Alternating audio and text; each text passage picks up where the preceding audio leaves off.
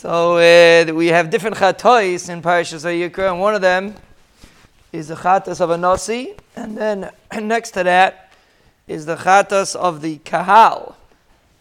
To the pasuk Chaf Aleph, Perek Dal pasuk Chaf Aleph is the chatas of Klal Yisrael, and then the next pasuk Chaf Beis is the chatas of the nasi.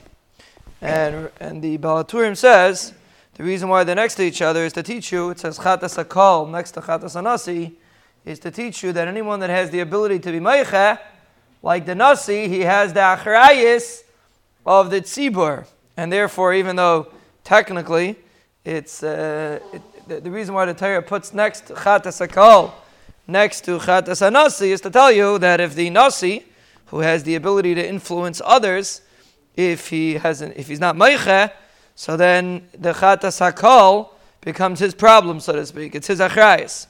And that's how the Balaturim explains the Remez over here. It's a Mayadika lesson. It goes l'tayv and chas v'shalom l'mutav. It goes both ways. If a person has the ability to influence l'tayva, he doesn't utilize the opportunity, Rachman Tzlan, so it's a taina on him. Why didn't he utilize the opportunity to motivate somebody else, to give somebody else a chizik? You pass somebody else.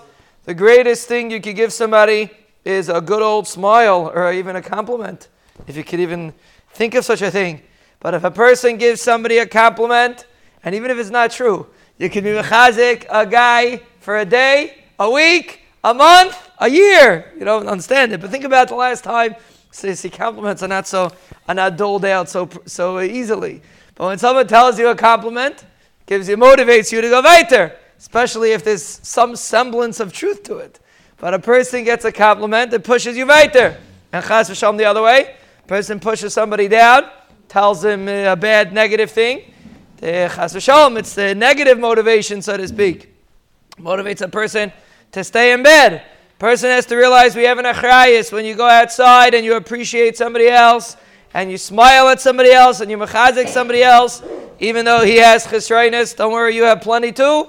Maybe even more than him, and therefore, when a person is mechazik somebody else, all the motivation, all the kaiches, all the mitzvahs that person does is on your cheshbon.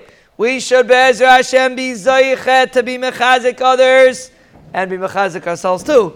And be'ezra Hashem the Rebbeinu Shalom will bench us with brachos, hatzlachos, yeshuos, rifuos, nechamos, geulos, parnasos, nisim, Zechuyos, Mechilis, Ahava, Kalkalis, his Chadshas, his Skarvos, Tshuva, Kapara, Iris, Raibimus, Stakis, his Slavos, Mitislavos, Shmira, Simcha, where is he?